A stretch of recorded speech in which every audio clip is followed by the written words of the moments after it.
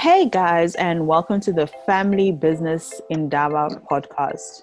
We are the voice of African family business, promoting generational wealth and generational legacies. And my name is Susan Tendi. And I am Nika Amani. And we're going to be taking you through the journey of African family business.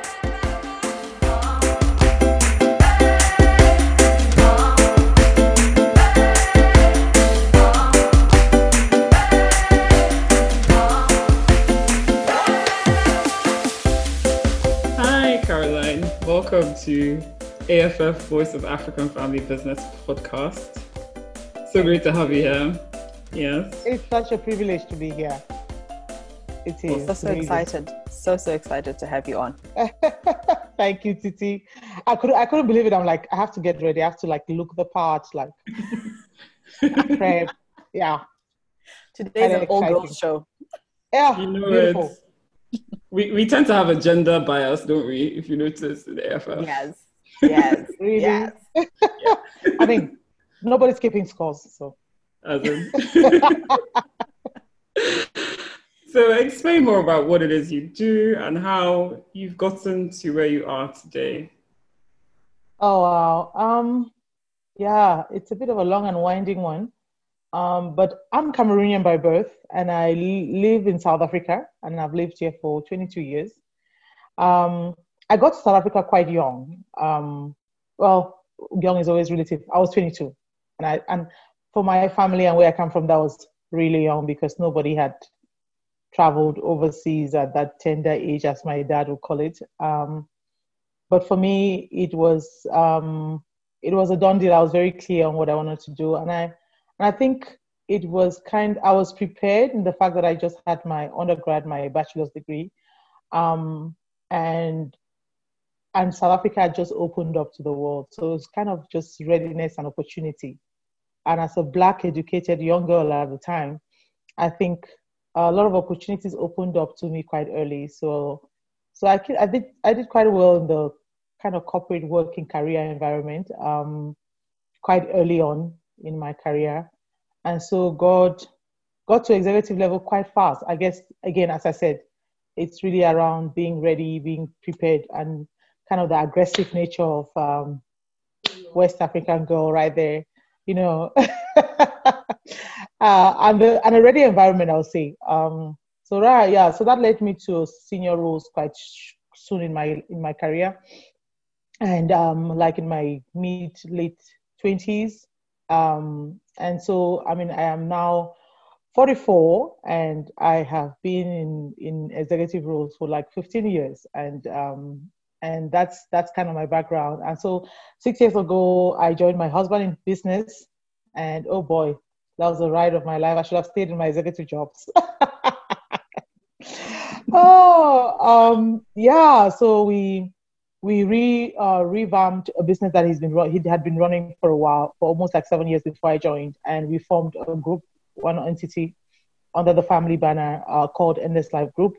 And he's always been very excited about his vision around enabling banking the unbankable and enabling the poor and underprivileged in Africa, ensuring that they have access to finance and things like that. And so he really has a passion for infrastructure, IT, and the bank. And so he runs that side of the business. And I did the healthcare side of the business, which is really, again, kind of re-energizing the healthcare industry, the private healthcare industry, and bringing in the aspect of comprehensive home health services, which is really not something that is well known in an African context. And we started that in 2012.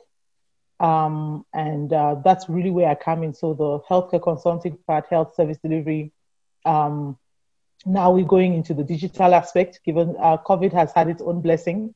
For a long time, telemedicine, which is like teleconsulting, was not encouraged, especially in South Africa. But with the advent of COVID, we've seen laws and regulations revised to make provision for that. So we're quite excited about that. And so we're launching a very comprehensive platform for teleconsulting towards the end of this year that will link up medical home health services with teleconsulting, with general practitioners, nurses, and some specialists. So that is our business. We have smaller arms to the group, but predominantly we are in healthcare and banking and finance, if I'll call it that. So yeah, that's me. I also I love what is the governance side of things. I think I found that it's a great value in that, both for the private sector, for business and for family. So, or part of what we do at Endless Life is that we have what we call Ella, which is our Endless Life Leadership Academy. So you probably see on my Facebook page, there's a whole big Ella, and it says my personal slogan there, which says, I do all things well. And that's actually derived from scripture, which says, I can do all things through Christ who strengthens me. And I just shorten it. So if you want to know more, I give you the Christ version. But for those who are not inclined religiously, I just say I do all things well. That's not in any shape or form saying I'm perfect. It just says I try perfectly. Everything I do, I try and do it perfectly. So yeah, that's me. That's me in a nutshell. Wow, that is not a nutshell, Caroline. That is that is a whole lot. I'm going like, okay, you have the same 24 hours in the day and you have all this that has happened. You know it. Wow, girl. Wow. So Yeah. tell us, let's go into the crux of it. Let's get a deeper understanding of this journey. What would you say are the obstacles that you've faced in your journey, especially as you've embarked into the family business side of it, having to work with your spouse, as well as trying to look at your family business as something that is going to go into your future and that is going to hopefully last beyond you? Yeah, that's a really great question. Before, I always say when I married my husband, when we met, he knew I was very career orientated. I had no inclination for business. In fact, I hated it. I was like, business, hell no. All I know is people lose money and they get broke.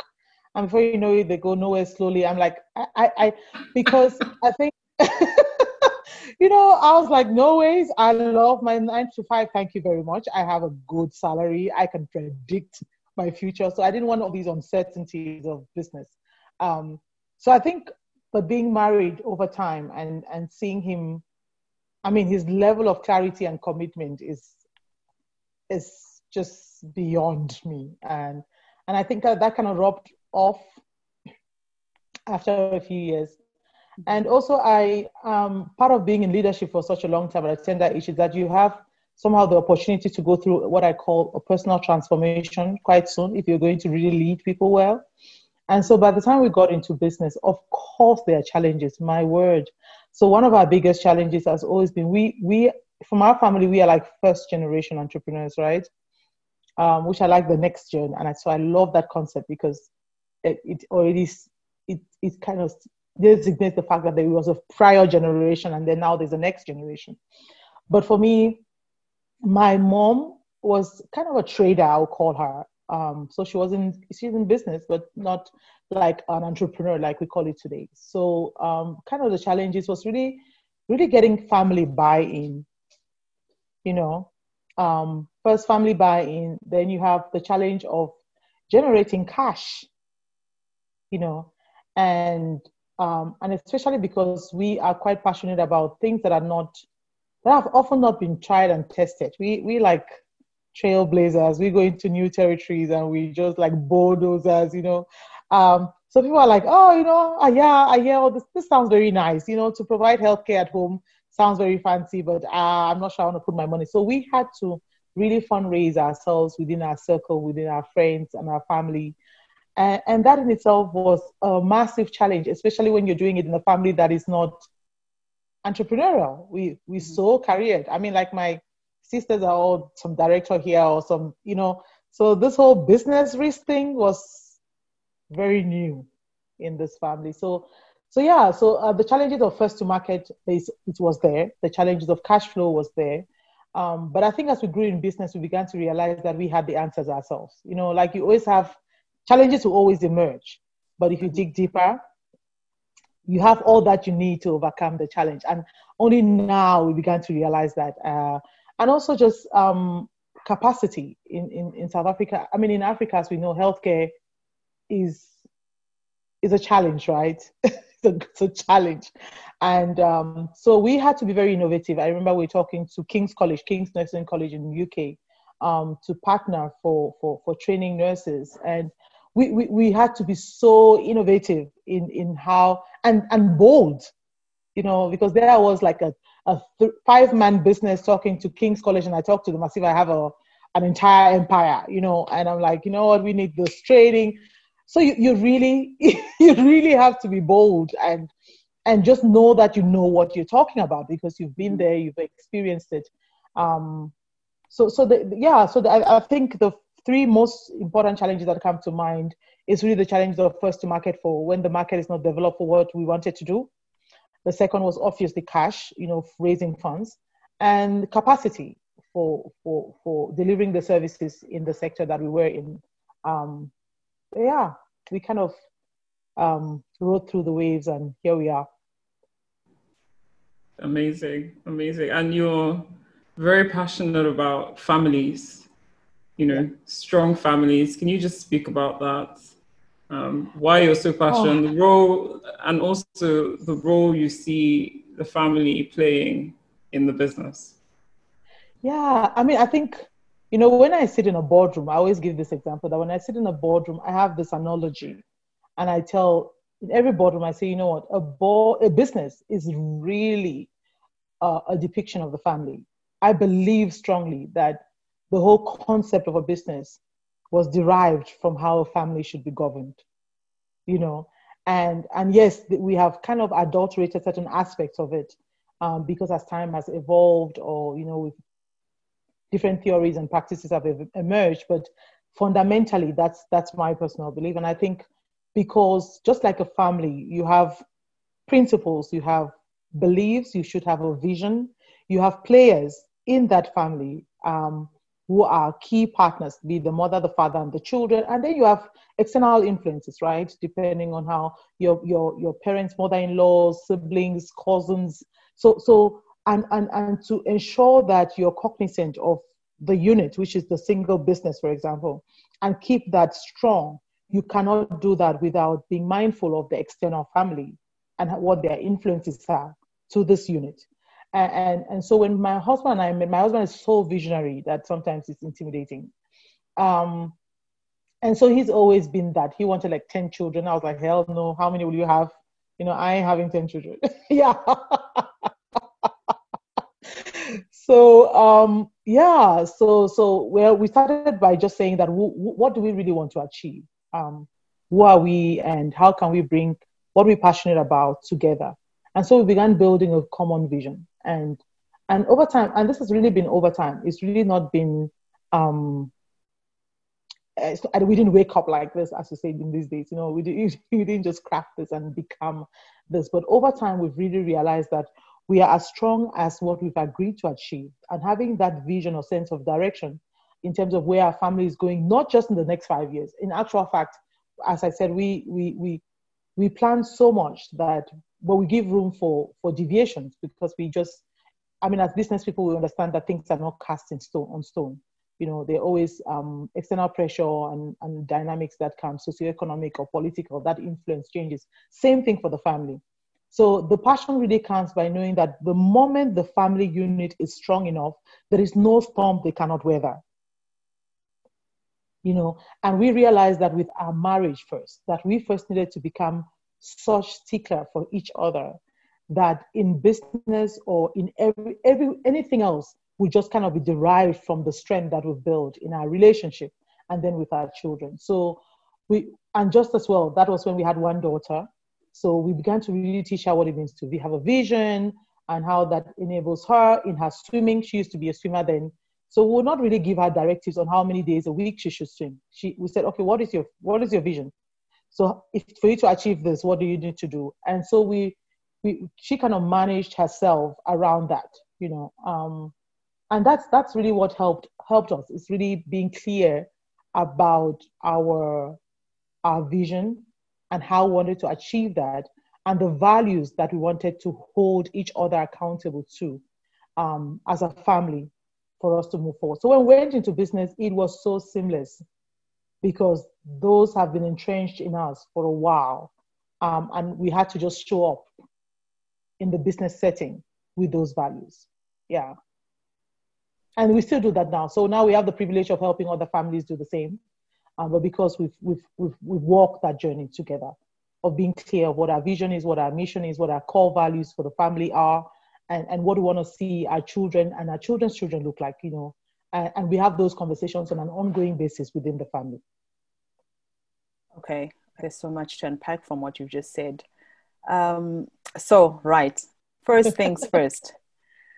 You're talking about your vision and you're talking about your mission and you're talking about your values. Obviously, I'm a lover of governance and especially family governance. So that really speaks to my soul.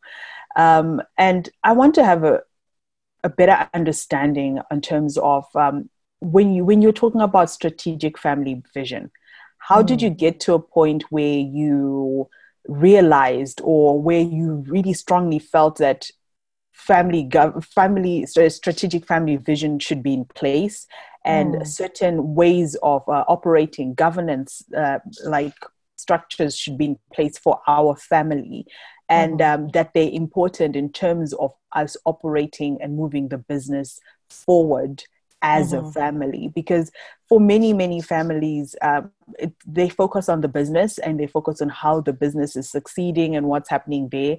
And you find a lot of families start to disconnect with each other, and they find different ways of healing within the business, but never really truly focus on family itself. But from the way you're speaking and everything you're saying, you have found a balance and a way of navigating of putting your family at the core of things and understanding that your family is the key to unlocking the success of the business and continuity.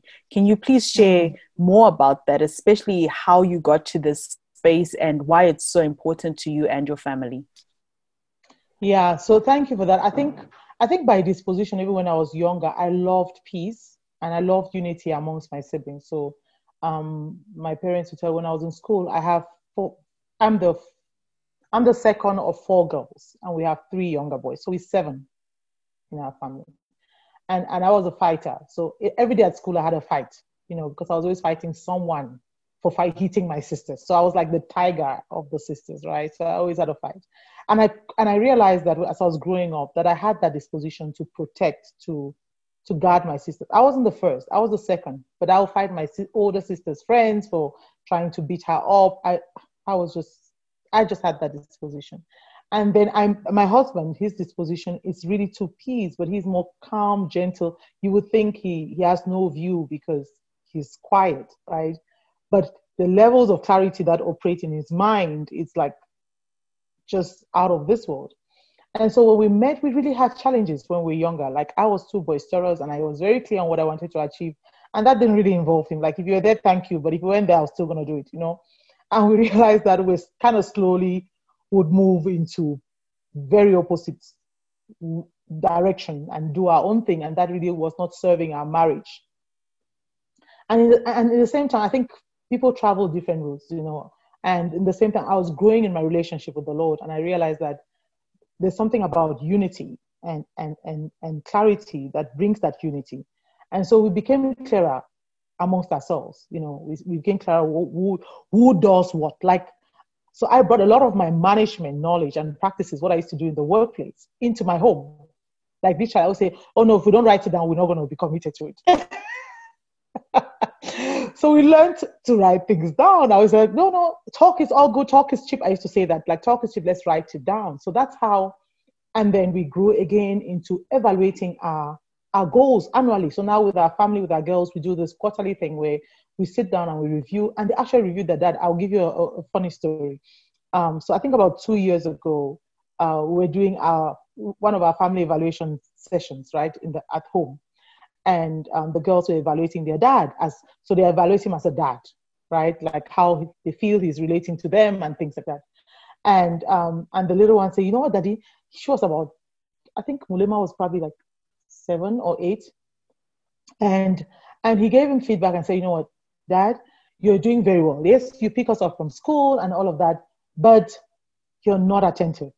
Like you're not there. You just I'm like, come up, we get into the car and you're on your phone and you're doing, you're not, that thing is not working. Yeah, like really, like, and because we've been doing that with our girls, they're quite honest and they can be brutal. So you know how the kids on this generation can really be brutal with the truth. And he was like, really? I'm the most available dad. I get pick you guys up from school. It's like, Daddy, we're not talking about picking up from school. We're talking about you paying attention. When we're giving you feedback about how school was, who did what, you don't even hear. You don't even ask questions because you're not paying attention to us. And that's the kind of platform we've created over the years. And again, that did not start when we got married. Over the years, as we learned to write down the vision, we learned to agree on the vision. We said, okay, we need to hold each other accountable through the year. Like if we just let it, we start agree on it in the beginning of the year, and we only come back next year to say, okay, then we're not quite holding each other accountable, right? So we learn to write it down, hold each other accountable through the different quarters of the year, like we do in the office. Like I'll say, you know what, to do that? No. Let me give you an example. You traveled to Cameroon or you went to Ghana. How many times did you call me? And we'll be honest. Like, I mean, I need to feel like your husband to me. You know, like, did you call me? No. You called me like you called me for 30 minutes and told me that you were receiving a business call and you dropped. So we created spaces for honest feedback. You know, and then there was no, because of that, we quickly realized that it was actually, we were teaching each other how to love differently, how to build a family differently. And then we extended it to our ecosystem, like our extended family. We started a practice of family December Christmas get together. The entire family, and my family is big. As you can imagine, we have 7 siblings and we all married. And the average is 3 kids. I'm the only one with 2 kids, right? So we get together every December, and it is chaos. Okay, but it is chaos that nobody would trade. Now it's 11 years into that practice. So my sisters now have also fallen in love with the fact that, you know what, this whole governing a family like a structured unit, with understanding that there are periods when you need to review who you are, and you're not just throwing your toys around, because there are principles and values that you've agreed on, works. It really, and it's worked for us. So in business, the same thing we do. And we also agreed that silence doesn't mean it's a problem. Like my husband and I can drive in a car for 20 minutes, for example, and we're just having our me time. We're not talking to each other, but we're quite contented. We're happy.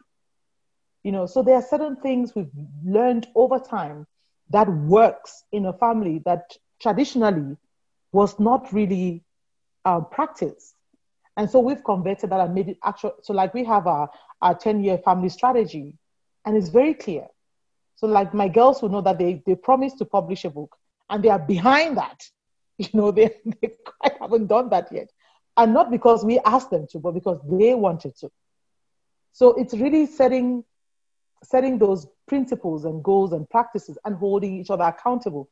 Because if you put all of those things in place and you're not able to hold each other accountable, then there's no point. You know, but the environment must also be enabling that accountability is not punitive. You know, so yeah, so that's. I don't even know where to start. So the whole concept of performance reviews, you know, a light just went off in my head when you were talking about that. Yeah. And, you know, like how in business they say, you know, you should have timely reviews. Yeah. So it's maybe something that you just look back and review my performance over one whole year, but actually the best reviews, you know, on the go, on the fly. And that's what you've managed to, you know, essentially apply into your family units and created a culture that works for you. That's really, really amazing. And you know me, I'm all things next gen. My passion is next gen. Just thinking about, you know, the strategic family vision that yourself and your husband, you know, started and came up with. How do you include your daughters in that vision such that they see it as part of theirs and not something that yourself and your husband are imposing on them? and they really take ownership of it and they're carriers of it. How did you and your husband manage to do that? Yeah, no, thank you for that. My oldest daughter is 20. She actually has a YouTube channel, and I think she will make a next gen ambassador really great, because I think she's bought into this family governance way more than we anticipated, actually. Like, God has been good. But that's also because we allowed ourselves. My husband and I, we don't claim to be perfect, neither to know it all. So with our kids, we are actually very vulnerable. So we got to a point where we realized that the only way to win them over was to be vulnerable with them, right? So they know that we're also swinging it as we're going along. It's not like we've mastered anything. We kind of, learning and practicing as we go along. And what doesn't work, we unlearn. So it's really having your children become partners in life, not just in family. So there's really nothing about the business. They might not know the day-to-day intricacies, but they know the shareholders. They know who shareholder we are upset with and which we are not. They know everything about us, because I even remember my oldest daughter when she was younger. She was born in the year 2000. And when she was younger, I used to smack her. Like I still believe in physically hitting a child, right? I used to do that. But as she became older, I think as she progressed, I realized that no, I developed other skills. And I began to have those conversations with her, what, love? I'm like, I make a commitment never to touch you again. And we'll talk about it, like why. I told her why, and she understood why. I'm like, and I want to actually ask you to forgive me for the times that I've done that. And I'm like, no, it's not because I don't believe that it still can achieve results. It's just because I have now learned that I can be different and still achieve the same results I want with you, but not being so fearful. So I told her that I chose not to parent from a place of fear, but from a place of faith that all that I believe she will become for herself, she will become. So it's really about conversation. It's one, being willing to be vulnerable. It's about there is no conversation with a child that is, that is unnecessary. Every conversation you have with your children might sound irrelevant at the time to the child, but they're listening. That's one of the things I've learned over the years. My daughter is now 20 and the younger one is 15, is that even the conversations I thought they were not listening or not paying attention to, I later found out that they were actually listening in their own way. And so back to your question about the next gen, how have we managed to bring them along? And I think that's exactly how we brought them along. When my husband and I then decided that I would join the business as well, full time, we had made a whole list of what we would potentially trade off. Like if the business didn't work, right? And we brought our kids on board. We said, you know what? This is what the risk are. The worst case scenario that we could potentially lose our house. We could lose we could have to probably downsize a few things. We could lose the cars. We actually brought them on board, but we said, you know what? This is what we feel like the Lord is really demanding of us. Would you have us do it, or will you have us not do it? I remember when business was really, I think it was 2016, 2017. 2018, those are the years, if I didn't pack up and leave, really business was terrible.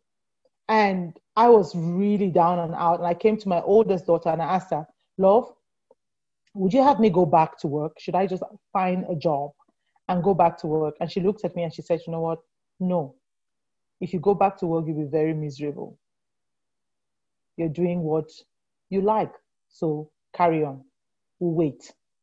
And for me, that was simply evidence of having conversations with your kids, where they learn to hold you accountable to a vision, not just to day-to-day events and happenings, but they know that what really makes you happy is pursuing that which you like, and so they kind of really just embodied that for themselves, and they really define it. My youngest one plays tennis. She wants to play tennis, and she says she doesn't succeed in tennis. She wants to be a chef. She wants to go into culinary services. She says it quite bluntly. She's not running no banking, no healthcare service.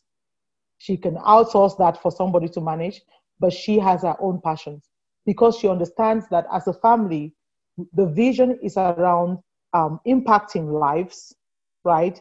But also ensuring that, I mean, one of the discussions we had very recently, and we're telling them that it is your responsibility to manage and duplicate whatever Daddy and I have managed to bring so far. Should we not be here even tomorrow? Our dream is only that you don't deplete it. Whatever you do, don't deplete it. If you can, just keep doubling it so that your kids also have the responsibility not to deplete. All we ask is that you don't deplete. Okay? Change it, do whatever you go into mining if you want, do farming if you want, whatever else you want to do. Just don't deplete that which we've handed over to you, both in terms of values, principles, and resources.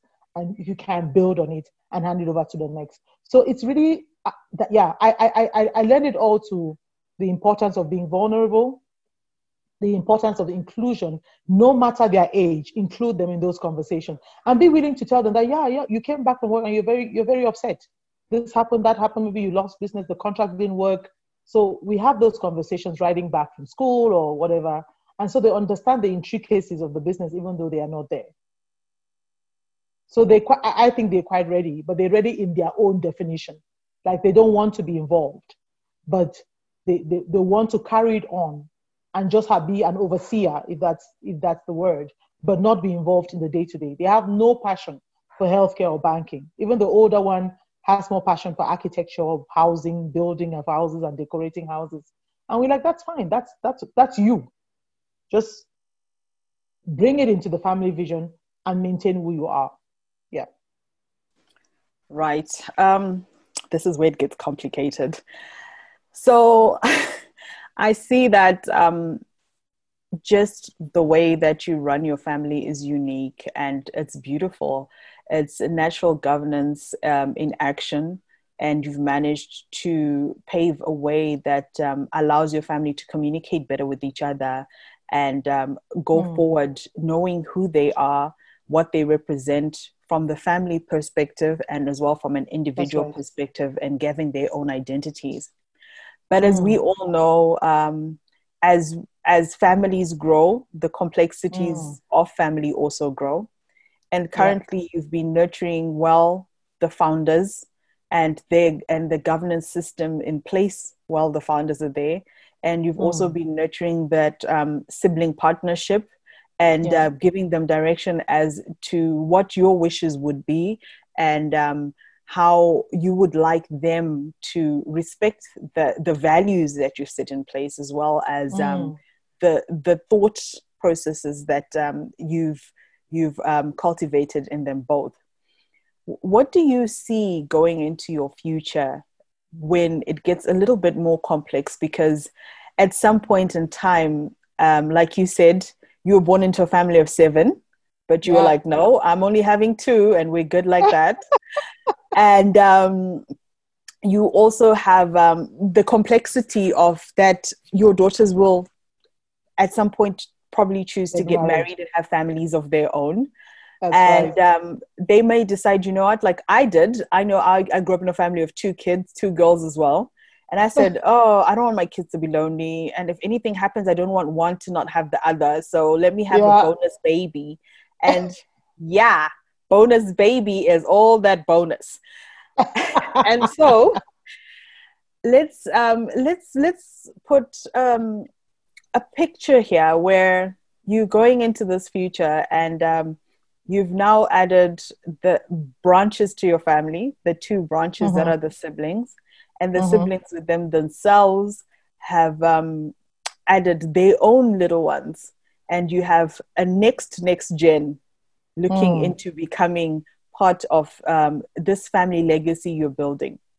What conversations have you had now that start cultivating that value system or those values you want to go forward? Because now it's a unique thing. You and your husband understand each other and you brought your children into it and they're part of this understanding. But as we all know, families, as they grow bigger and in-laws come in, the in-laws might not come from a structure similar to the ones your children have grown up in. And they bring their own complexities with it. And those complexities become complex within themselves.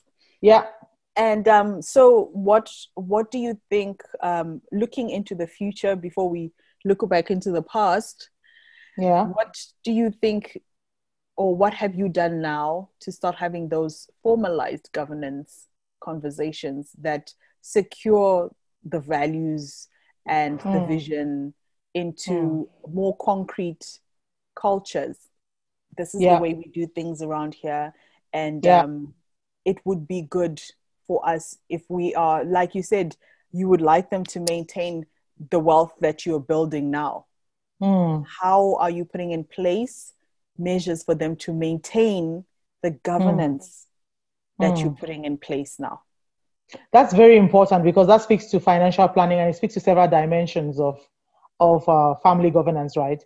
And which my husband is really good at. So in terms of, I listened to your podcast, Anani, with your husband, and I really was blessed by it, because I could really appreciate it. It's about harnessing each other's expertise and skills, and really trusting that, you know what, you're doing the best you can. So for us, for example, our will is very clear.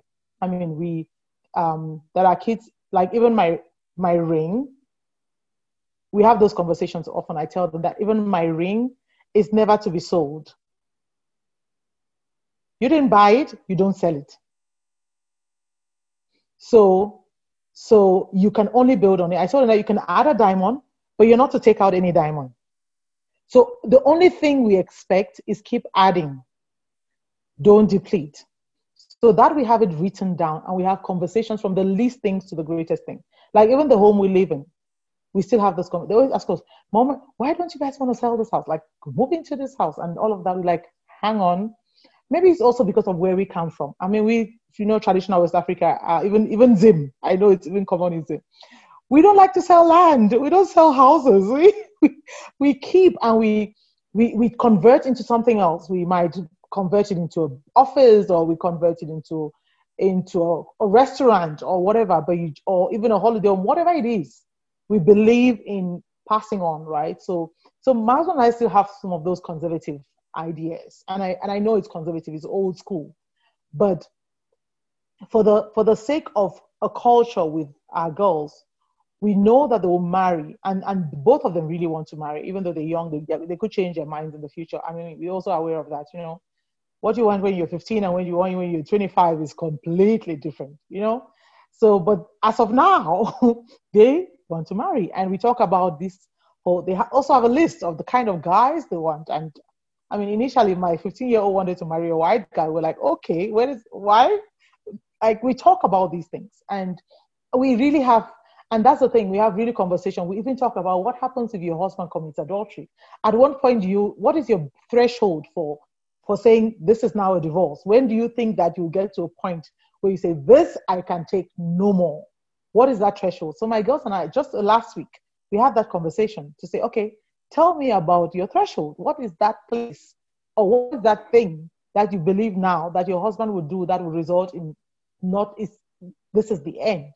And so we had a debate back and forth. So we built a culture of communicating. I think that's a big one, you know, and that nothing is off the table. There is nothing we cannot talk about with the girls. I mean, I used to have I started sexual education with my girls when they were 5. Like, and we don't call a penis a winky. We call a penis a penis. I don't want winkies, wee-wees, those stories, because that's not what they are. So I always said, I want real conversations. I've always been, So we've learned to talk about the hard stuff and the easy stuff.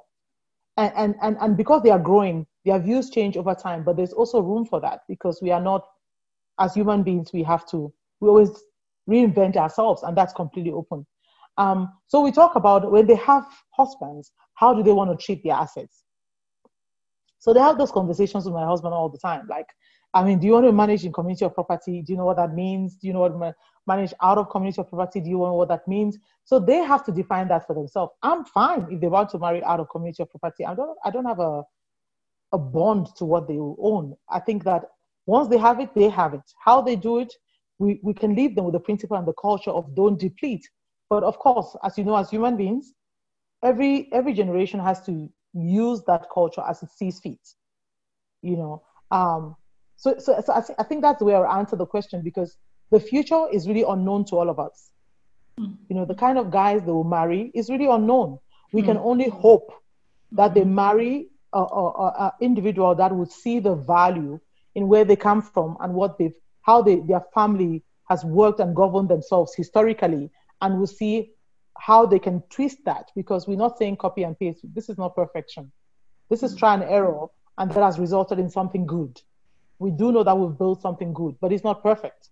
So they can always reinvent it and always add to it and adapt it, because times will change, you know, decades change and things evolve. You know, we don't know what will completely be in the new dispensation post-COVID. We don't know how that will look like. So, and even I remember a conversation they had between the two of them, and they're very close. And the one was saying that, you know what will happen? I think they're talking about responding to each other when they now have a husband. Like the older one is 20 and they have a 5-year gap, right? And Javier was telling the younger sister that, you know what, I'm now at a beg and call, but know that when I now have a relationship, that relationship becomes my priority and no longer you. And I found that really powerful conversation for a 20-year-old and a 15-year-old to be having, that when she then gets married, she's not running around for her little sister like she's doing now. She then has a relationship to prioritize and not her little sister. And she wasn't happy. Of course, she was like, oh yeah, whatever, you know, like, then she said, oh, your husband will leave to spoil me. So I'll still be a priority, you know? So I think while the future is not known, the principles of open and honest conversations will hopefully still traverse time, right? The principle of loving each other and finding a way to always reach out would hopefully traverse that. The principle of forgiveness, because our family vision is love, peace, and mercy. And that has governed everything we do. So I'm hoping at least that will be safeguarded into their future. Wow.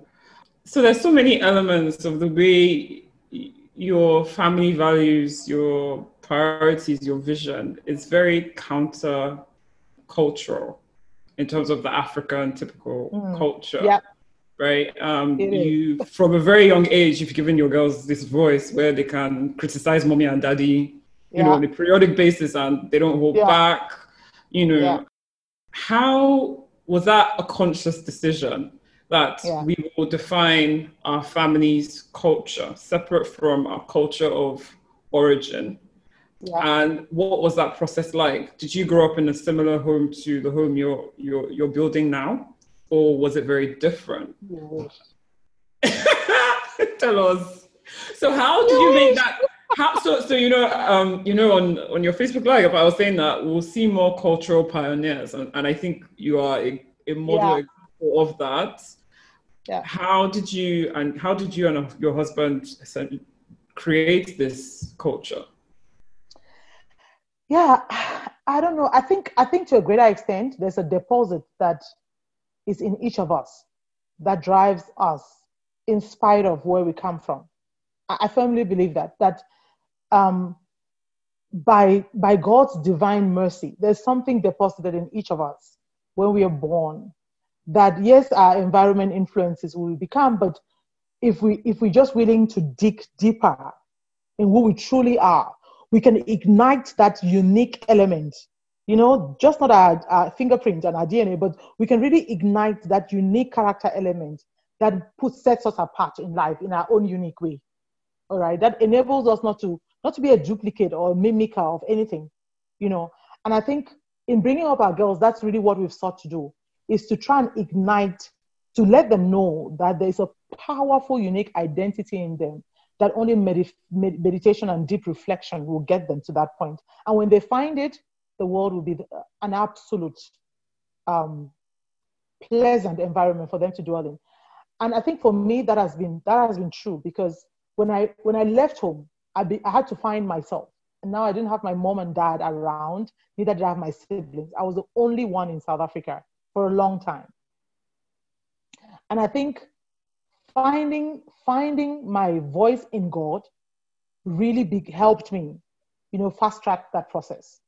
Because I think really meditating on who I was more in God, and not just who I was as a daughter from the Aki family, right? Really helped me in that journey. And I realized that, yes, I come from this background, but I can harness the good elements, and good for me. Because what is good for me from that background? I mean, you might have 7 siblings, and we all define what was good and what was bad differently, right? Because our characters and our personalities are so unique. So I had to harness what was good from that, and then blend it with what I want and how I see the future. And I'm so grateful because my husband and I could come to that point of cohesion quite soon in our marriage, and we decided that no. I mean, my husband is quite timid. He's not the one to have a sexual conversation and call a penis a penis. Like, what the heck? Are you really crazy? So I'm the more boisterous one. I'm like, no, okay, you sit. So, but what we try to do is that we had the conversations together. I'm like, you sit, look cute and handsome. I'll do the talking, right? Because you can have this conversation, but we have to at least play the part as if you can, right? And over the years, he's transformed. He buys parts, he buys underwears. I mean, he's always seen in shops doing all the most craziest things. I mean, my 20-year-old say, Daddy runs out of the shower and doesn't have a pad, for example, and then sends Daddy to the shop to buy a pad. And that's how he's also had to grow with the family. And so I think for me, what really made me redefine this culture for my family is really becoming more clear about my personal identity in Christ, and that there is something in me that can create something new, not only for myself, but even to influence others do that for themselves. So when I became clearer, I could become more intentional. I could become really deliberate about everything I did. I remember one exercise, I'll give you about the evaluation phase. So one day I picked up my girls from school and we got home and we had a huge fight in the car. I think we're just disagreeing all along. And so when we got to the garage, we pulled in and I said, nobody gets out of the car. We're 3 of us. Their dad was in Cameroon, he traveled for business. I said, nobody gets out of the car. We have to sort this out now and then. Given that the Bible is our basis for reference, I need you girls to evaluate me on all, I think there are 14, 1 Corinthians 13 verse 4 talks about love is kind, patient, bears no record of wrong done. All of those things are about 14 elements. I said, evaluate me on every single element and how I'm performing. Do I hold a record of every single wrong thing you've done? And that evaluation was brutal. But I made them confident that they could do that without any consequences. I wasn't going to hold it against their head. And that always resonates with them for why they can even give me feedback. Like my daughter can come in now here and say, Mommy, this your hairdo. I don't know what you thought it was, but it ain't working. So we have created that platform over time. And it's because I was intentional. We were both intentional about it. And every day we really were deliberate about creating the platform to enable that new culture for our family and then influence our external family. Now our external family do the same. I mean, because, something that you see works, it's easy to then add your flair to it.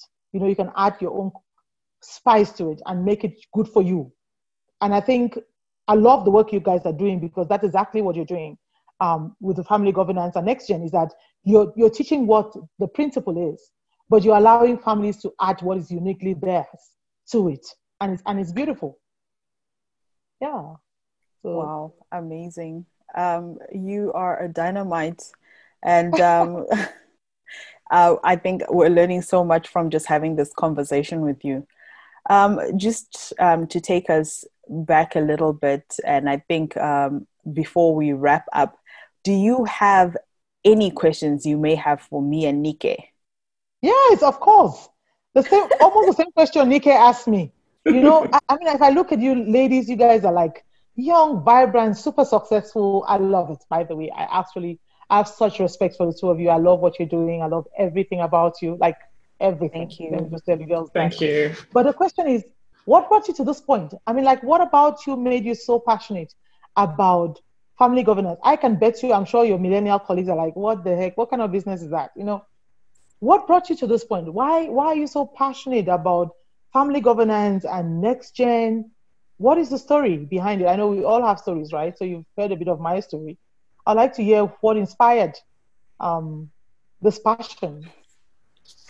Sissy, you start.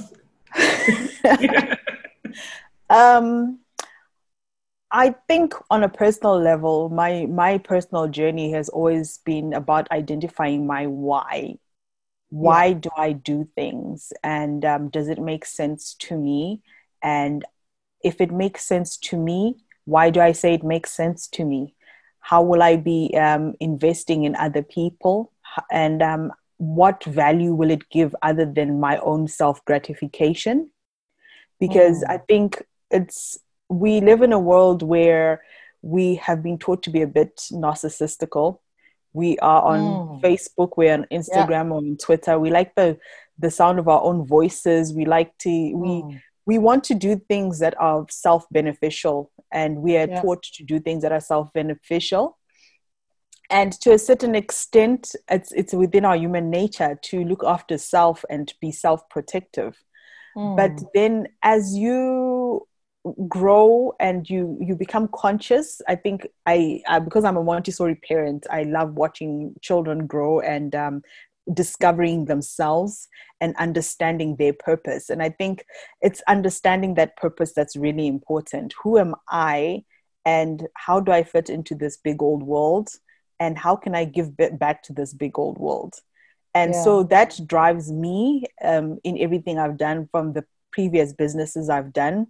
My first was in the publishing business, and it came after a personal tragedy. The school, because I feel that more children need to be conscious about finding their own voices, finding their own identities, and then living out their lives true to that. Because you can only truly give back and invest in something when you know who you are and you know how you're giving back. Otherwise, you're always running around in circles trying to find out if I'm good at this, and I think the traditional way, especially in Africa, is that get into a career and stick with it. Yeah. And so we have since learned that, wow, you can change careers midway through your life. and so it's not about just changing careers. For me, it's been about what feels good, what feels right, and what makes me wake up every morning and feel energized, even when everything else is telling me it's not working.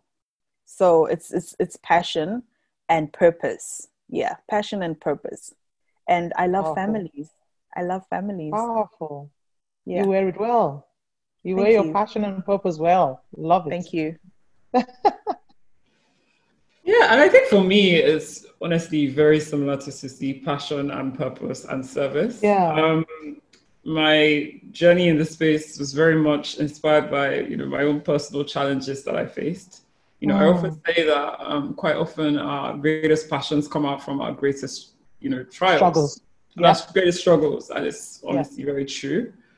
Had I worked, because I worked in Deloitte in London before I moved back to Nigeria, had I still been there, as a senior manager in Corporate Tax International, I really sincerely doubt that I would have thought, here's this great opportunity to set up a family business consultancy to help the next generation in Africa. So it really wasn't an opportunistic one in terms of evaluating a space that was unmet, but really when I was going through my darkest moments, the support I would have needed at that point in time wasn't available on the continent, wasn't available by someone that understood my position and what I was going through. And so it was really just to help those people that have, I believe, are in similar situations as myself. A lot of next generations do grapple with finding their voices, finding their leadership, collaborating with their parents, collaborating with their siblings, and really they are the future of the family business. Whatever form the family business will take, whether it's still going to be that same manufacturing plant that moves over and Sade takes over, or whether it's Sade comes and adds a different flair to it, or she sets up another unit within it, like the conversation we had on your Facebook Live. So yeah, I think it's really about helping next gens so that they realize that they're the future. And I think they have a lot more power than a lot of them realize, and their voices matter. And it's just helping them to see that. And power isn't necessarily in the way we traditionally think of it as, like, you know, occupying that position of authority. No, or not at all. The orders that people, you know, everyone is a leader, and you can lead and you can influence, not necessarily from that position, and without necessarily battling for power with the existing reigning king, right? That's right. So yeah, wow. Yeah. No, you guys are doing a sterling job. I mean, power is the new IIR, right? It's like it's influence and impact and return on other people's lives and not just yours. So that's the new sexy power. It's not a title or a position and a beautiful corner office and everybody bowing down to your existence, even when we've gone way past that dispensation. Yeah. So I really, really love what you guys do. And I'm like, wow. I mean, literally, this is so fabulous. No, my husband and I, we have, I was telling Titi it's this year actually. A few months ago, I was telling Titi that we started a family school because we realized that we had actually experienced something or built something, as you say, a new culture that people were still struggling with. I mean, people are really struggling on how to leave their parents' ways of doing things and create something that is truly theirs and that is uniquely them and bringing in the best version of themselves to create something beautiful. And so that's really what we're doing with the family school, and we call it Inspiring Complete Leaders, you know. And it's from the same vision of winning at all things. So leaders will win with their families and they win in business. Because for a long time, I think, my generation, we often, especially women, we often felt like to succeed in business, probably your marriage would fail. I don't know if you guys have heard that rhetoric before. In my generation, a lot of women feel like, you know. So it's about reaffirming the fact that no, you can win in all things. You just have to be creative. You just have to create something new. And be willing to collaborate with your partner. Your partner is a collaborator. It's your partner. It's not a competition. If you compete within your own house, you've lost it before you even started. Before we got married, I remember a lot of people that would give me advice, or they would just doom and gloom prophecies about how I would have to choose, you know, choose one, how, you know, I can't do this because, you know, he'll feel like, but actually, no. My husband has been my greatest cheerleader, my greatest partner. And I think that was why my eyes lit up when you were talking about the way you're raising your family. Is quite often we copy what we saw. We imitate, you know, the households we were brought up in. But a lot of the time we have to consciously decide and say, no, this is not what I want. I might not have seen what I want modeled out for me, but this is what I want, and I'm going to work towards that. And that was the case with myself and my husband. We just decided this is the kind of life we want to live. Yeah. No, I mean, I think consciously unlearning is a key in leadership. Like, you have to consciously unlearn some of the things that some paradigms or even stereotypes and beliefs that you've been brought up with. I talk about sexual education, right? I mean, I had to consciously unlearn. Like, literally, I feel like I am always treated like a sore thumb, because I'm a Christian, but I'm very vocal about sexual education at all ages. And and some people think the more you talk about it, the more they'll do it. I'm like, no, I grew up in a culture where you don't talk about it, but they do. Like, we don't talk, but we are doers, right? And I know that has not worked. So now I have unlearned that, and I know that the more knowledgeable you are, the better choices you can make. My kids know sexual education from anything. I mean, we talk even about homosexuality. There is no boundary to the conversation. And because I want to be the knowledge and the thought partner. I don't want their friends to be that. I need to be their knowledge and thought leader in the subject. So somebody they learn from and they can ask questions to and all of that. So it's really from the small things to the big things. And you can't really win in the big things when you're struggling with the small things. You just really have to create an environment to relate You know, that connection, that is key, because when you connect with your children at a level that is higher than just because your family, they have to like you like a person. And when you win at them just liking you, then you've really ticked a lot of boxes. Because I can remember really growing up knowing if I really liked my mom and dad. I knew that they were my mom and dad, but there were times where I felt like killing them most of the time. But we got past that. Thank God. Boys. Yeah. Thank you so much, Caroline, for joining us today and sharing with us and giving us a glimpse into what a modern day African family in business looks like, and also how you're tackling the issues of governance and next gen and forging forward to create your own unique voice and your own unique niche in the space that is family business in Africa. And we're so honored to have you on our platform, sharing with us and giving us tips, because we sure as hell do need them. We all do. Yes. Besides that, I think for today, we're going to call it a wrap and just let you have your, what can I say, your last 2 cents to share with everybody, and parting shots.